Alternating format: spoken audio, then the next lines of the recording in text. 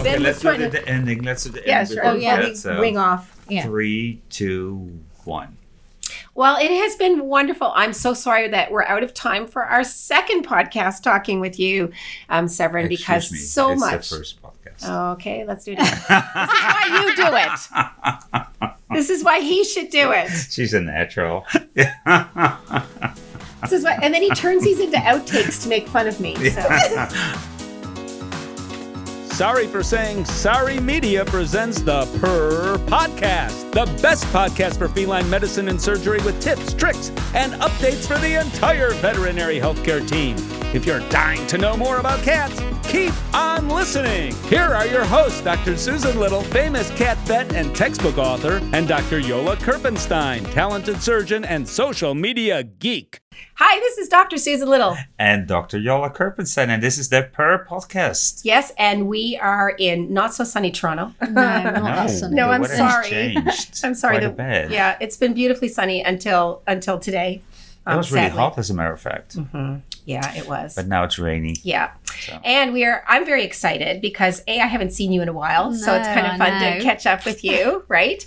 And B, you're an infectious disease person, which warms my heart. Yeah. So introduce yourself. We have Yes. Dr. Severin Tasker. So tell us about yourself. Sev. My name's Severine Tasker. I am absolutely passionate about cats. Anybody that knows me, Susan's got an amazing cat blouse on that you can't see. But I don't know whether on this podcast we could maybe swap clothes. Nobody will know. We can have a go at that. You have to go to the website because we'll take pictures and Yeah. the cat blouse will be on there. Yeah. We'll post a Absolutely. few pictures so you can see my wonderful cat blouse. Good. I have a passion for cats, but also I'm an internal medicine boarded specialist. But I've always loved cats and have done a lot of research in feline infectious diseases. So my PhD was on hemoplasmas, and then I do a lot of clinical research. You know, we did an interview, we recorded an interview recently, so it hasn't come out as a podcast just yet, with Mike Lappin. And I know you did some of your hemoplasma research with Mike, right? Yeah, so when I was very young, as he keeps reminding me, I went to Colorado State University for quite a few months actually, and worked in his lab, and had to go on a Harley Davidson, fell off the back of a Harley way. Davidson. Yeah. So I had a very big bum bruise for quite a few days, but I've got very fond memories of CSU. They're not all about the research. Or the motorcycle. I can't remember Mike talking about that. Mike so did. we should have Well, talked do you know, about he it. mentioned it at a conference we were speaking at 2 weeks ago to the whole audience. So I now nice. know everyone knows. But yeah, so working with him, and I've continued to work with him. He's an absolute amazing person. Isn't he, right? Yeah. And fabulous research that sort of very much helps people on the shop floor, Doesn't in it? terms of decision making and Doesn't things. it? And I think that's a real art to his. It type is. of He's got that research. nice twist, right, between discovering things that we need to discover, Yeah. but also how is it relevant, Exactly. to And somebody like me who's going back to practice tomorrow. Yeah, that sort of exactly. thing. Yeah, exactly. I love that. Yeah. So you've you started in hemoplasma. Yeah, so, I did my residency first and then did a PhD in hemoplasmas, but worked at the University of Bristol for a long, long time. know. And that was been quite a hub for a long time for infectious diseases and feline in terms of Absolutely. the amazing diagnostic lab there that sort of pioneered PCR. Chris Helps.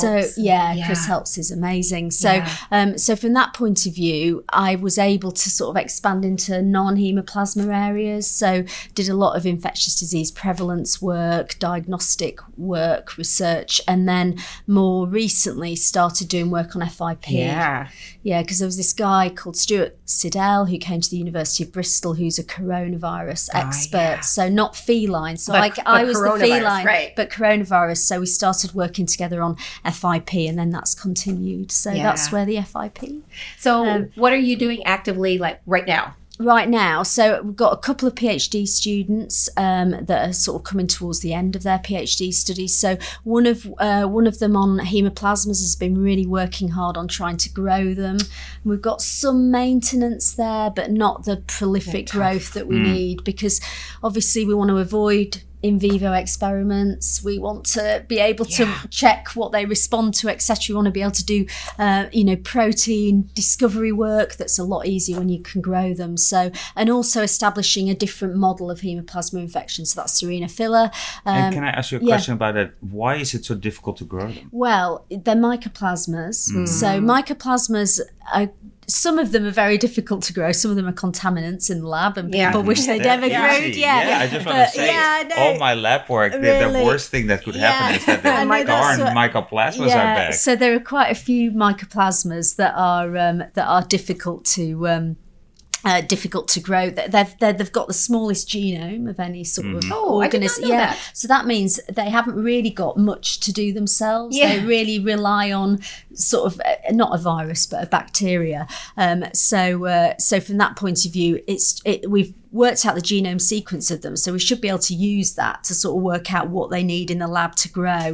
But it's been really hard. I mean, Serena has made a step forward, but not the amplification that we obviously would have loved. But so they've managed to grow some really weird mycoplasmas. So, but not the Haemaplasmas yet. So and then the other aspect has been looking at sort of type 1 coronaviruses, how they trying to work out the receptor. Yeah.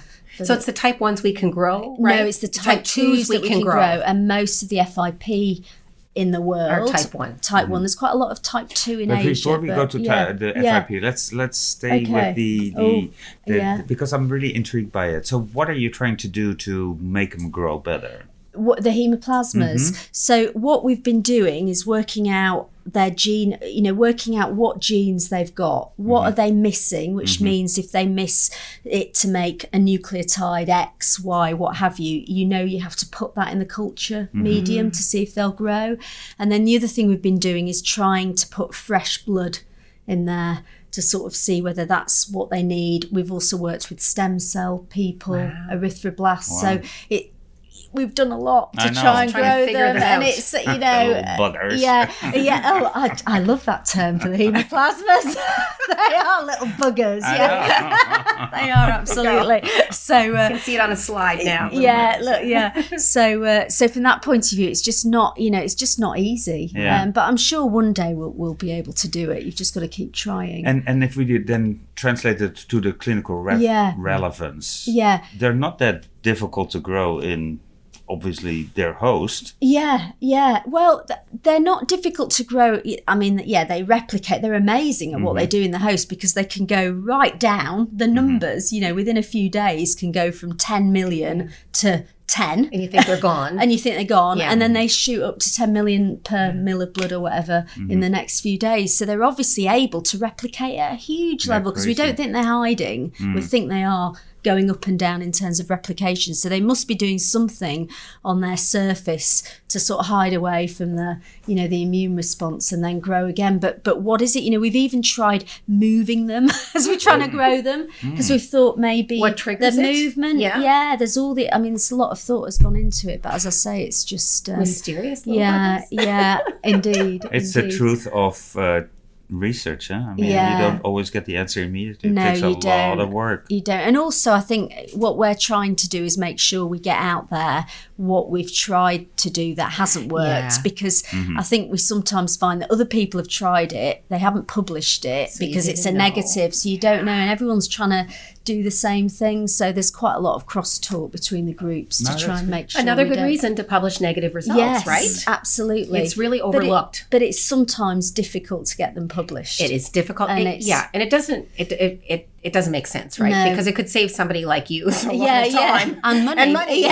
And money, Although I saw it came by in one of my social media feeds that there is now a journal of negative results. Oh my. Ah, okay. So where you can just publish. I wonder what impact factor that is. Do you know, it should be really high. I know, it should be. Maybe it should be pretty good. I know, that's exactly it. Yeah, we'll have to look it up and always cite it. Yeah, so it's impact factor as a result of this podcast goes up. Yeah, but if you don't publish it, the impact factor is 0 anyway.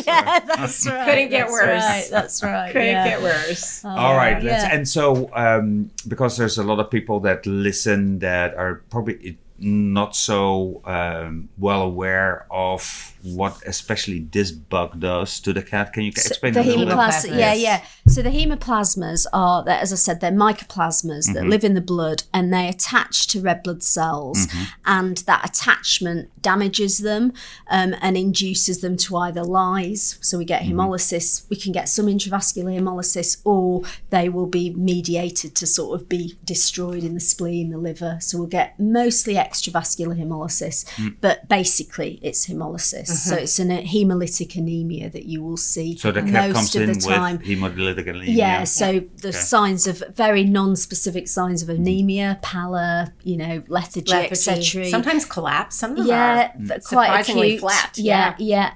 Pyrexia you see. So with some of, I think we're seeing, I don't know what you think, but we definitely seem to see more standard IMHAs in cats, immune-mediated hemolytic anemias that haven't got an underlying cause. More and more, we used to think that was just a dog thing. Yeah. But I think we're getting better methods of diagnosing, we're finding they haven't got anything else that or we can nothing explain. We can find. Yeah. And then they can respond to immunosuppressive agents. But the pyrexia is something that might make you think a little bit more about hemoplasmas. It's quite difficult in that situation in the practice.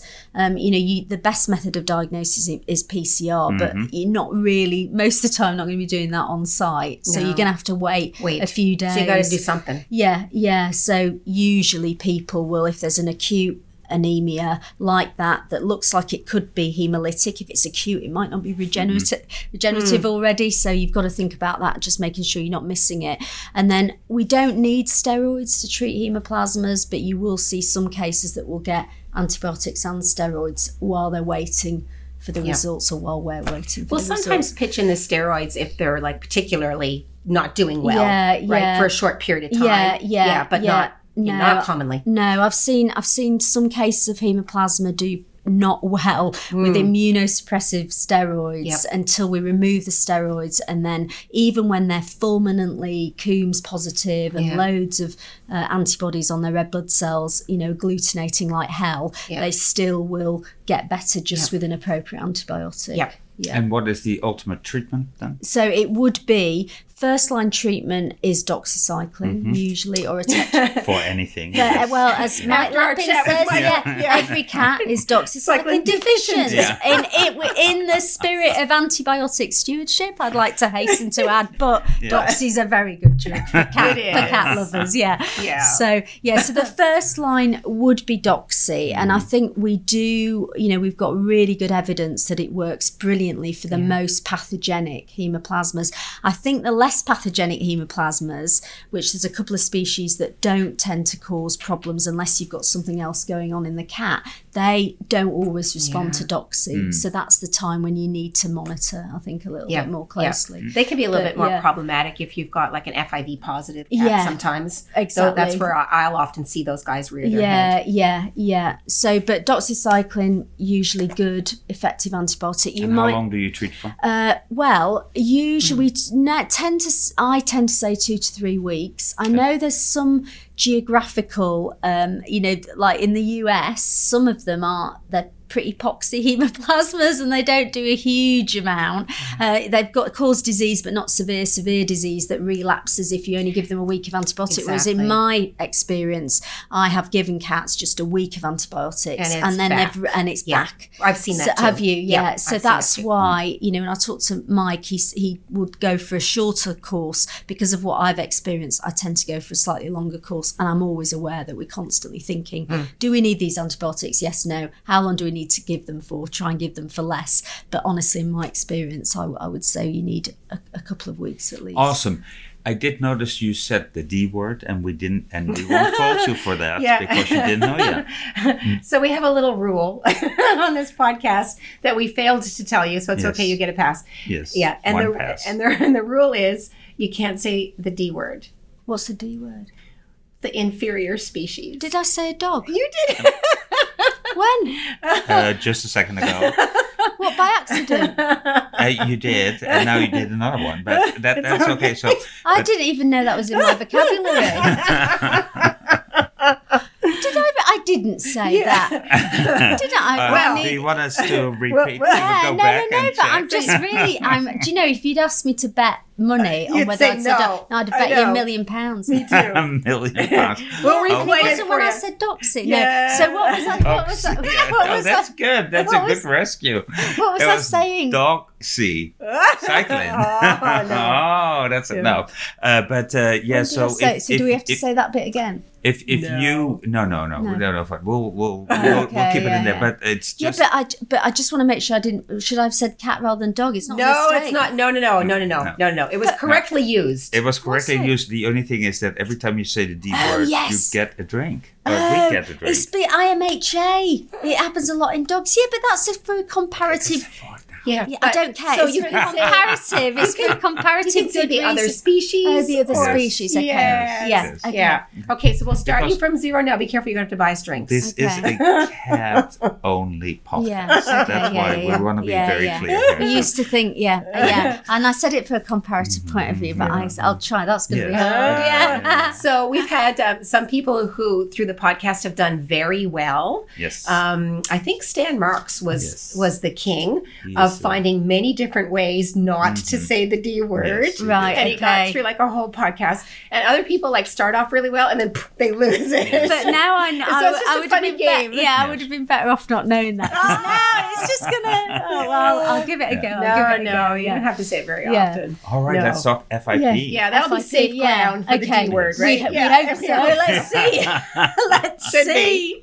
The rest of my career is going to be based on diseases that can never be seen in that weird things with 4 legs that we sometimes see in the street. That's right. Okay, which I love dearly as well, but not as much as. Of course. Right, okay. Yeah. Okay. Yeah. So FIP is kind of becoming exciting again a little bit. Huh? It is. Yeah. It is. It's a hot topic. It is indeed. So tell me what excites you these days. And before we go there, we did a 1 second cat bite. Oh, we had 60 second Yola. One would be very short. 1 second. 60 second cat bite. There's a challenge. 1 second. Yeah, exactly. All you can do is say the word.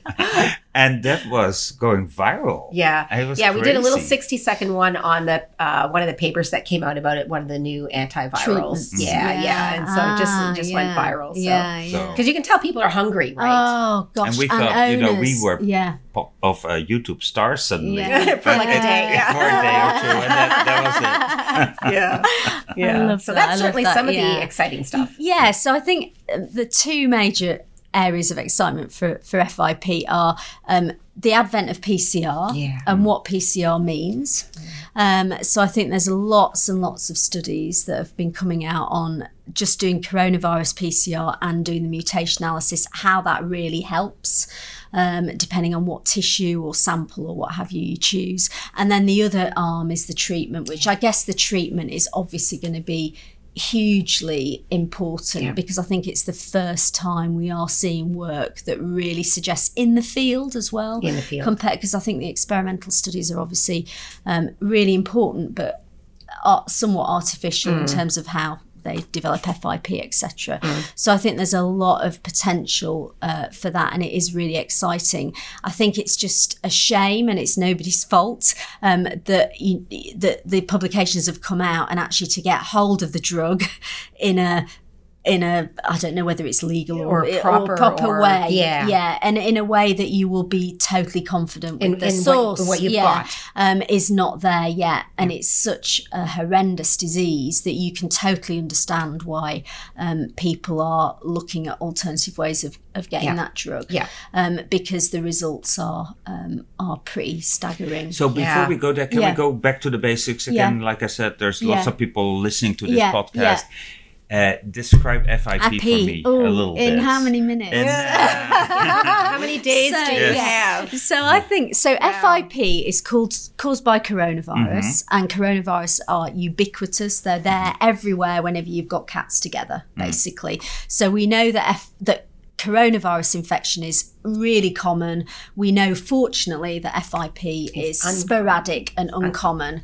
And the things that contribute to the development of FIP are multifactorial. And that's why you almost need, the stars aligning is probably the wrong way to put it. Ducks, I don't know what the saying would be, but there's quite a few things that need to work in order for FIP to develop. So it needs to be the type of virus that might mutate in whatever way it needs to mutate to cause FIP. We need a host that has this immune system susceptibility, genetic susceptibility, maybe the dose of virus, that there's all sorts of things that can feed into the ultimate development of this horrific disease, FIP. It kind of bucks everything that you know about infectious disease in a way, doesn't it? It kind of turns it all on the head. Because, I like to say that coronavirus is infectious, but FIP not so much. No, and it's a odd way to think it's about really it. hard. And also, I think one of the problems with FIP is it's not all or nothing. So even that situation, we talk about, yes, FIP isn't transmissible, but we have got occasionally little hotspots of FIP where in shelters, for example, where we do think, well, is there horizontal transmission? So even that, the vast majority of the time it arises within an individual cat. There's no black and white, and that's why it's so difficult for vet. I think, I don't understand it all. Vets are gonna, and then you've got to try and then convey that to owners that have got a beautiful young kitten that is going down with this horrific disease. So I think it's problematic on all sorts of levels. A 60-second soundbite on FIP was very difficult. But it brings something up. So how would you explain this to an owner in a simple way? Yeah, well, I when I speak to breeders and owners, it's really talking about the fact that this is a virus that we get when we've got cats together. So actually they're not at fault for having coronavirus in their households. Because there's a lot of blame game goes on. And it's not their fault. And it's if you're going to have cats together,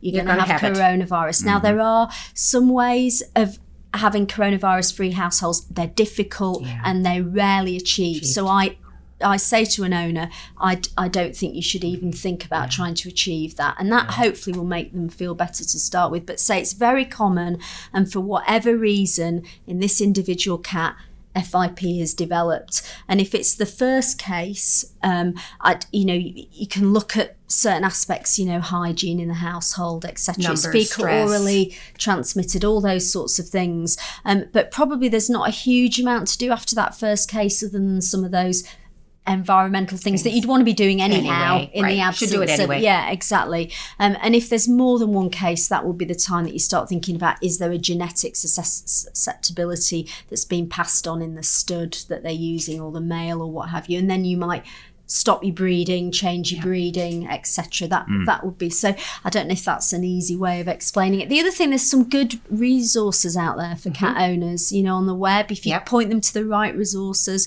because it's not something you can explain to them in the consult room and they're going to go out knowing it all. It's better to give them something to sort of try and digest it afterwards, just to try and understand it. So we definitely need to put those resources on our website. We'll so we always have a section of like show notes on our website for each podcast. We can put links in there to things that you think would be good to point people to. We can do that. Perpodcast.net. At perpodcast.net. So we'll list all of our episodes there, and then that's where we'll put all of our supplementary material. So we'll put a bunch of links in there. To some good sites. But I think there's a lot of blame that goes on in the cat, and I think still to this day. Yeah, and I think one of the things, about the coronavirus-free households, the few worldwide that probably exist, is, if somebody is able to get rid of coronavirus, all it means is that they're letting go of a cat that's coronavirus free at that time point. But if it goes into a multi-cat household, it's going to encounter coronavirus in 5 minutes. Exactly. So there's a lot of that.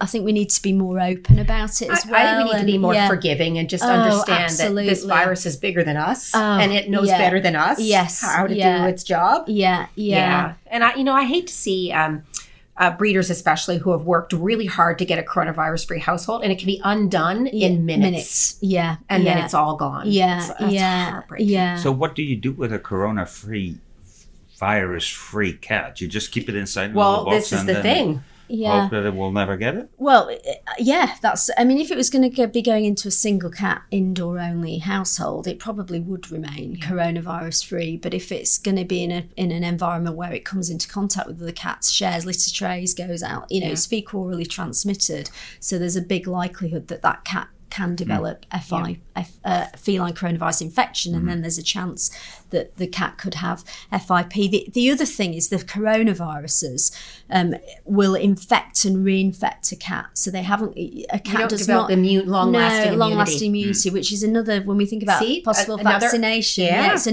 another issue with coronaviruses. So a very common question people have is, with a cat that goes down with FIP, where did they get the coronavirus from? And you usually they could have had coronaviruses for a long time in there. They could have been reinfected quite recently. It's very difficult to know that, and I think often they want to know where it's come from because they want to point a finger, or it's human nature, right? You want to know where did it come from. And it's just unfortunately not that simple. And it's not that doesn't matter actually much at that point. No, exactly.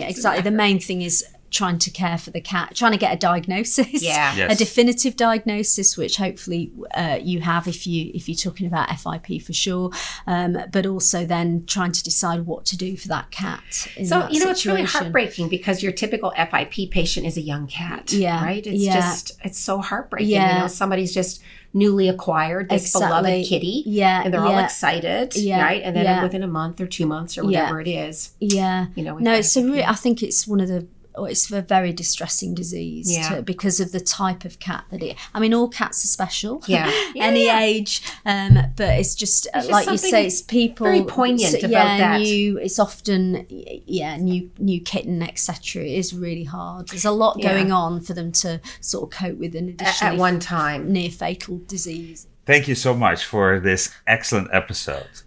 We had a lot of fun talking to you. I'm so happy you were able to be here. It was awesome. It was really nice. Time flies so fast when we're talking. And, especially infectious diseases and cats. They're just. We could talk for maybe we could do a 24-hour one.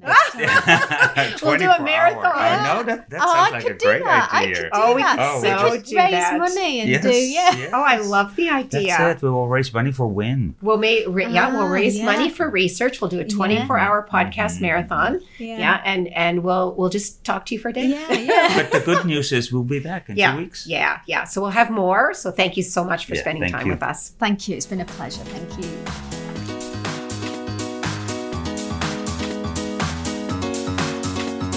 The opinions of this podcast are those by Dr. Susan Little and Dr. Yola Kerpenstein. Veterinary medicine is a complex profession, and often there are multiple diagnostic and therapeutic options for different disease processes. If you're a pet owner with questions, please go to your local veterinarian. If you're a veterinary professional, ask your questions on our Instagram page @PerPodcast. Dr. Susan Little is a feline medicine specialist with 2 cat-only hospitals in Ottawa, Canada. She is best known as an international speaker and as the author and editor of 2 textbooks, The Cat, Clinical Medicine and Management, and August, Consultations in Feline Internal Medicine. Along with 3 cats, she also admits to owning 2 dogs, and you can follow her on social media with the handle @CatVetSusan. Dr. Yola Kerpenstein is a diplomate of the American and European College of Veterinary Surgeons and a big cat fan. His specialties range from surgical oncology and reconstruction to minimally invasive surgery. He is the author of 2 textbooks on basic and reconstructive surgery. Did you know he was allergic to cats? Yola works currently at Hills Pet Nutrition. You can follow him on social media with the handle @GVETSX.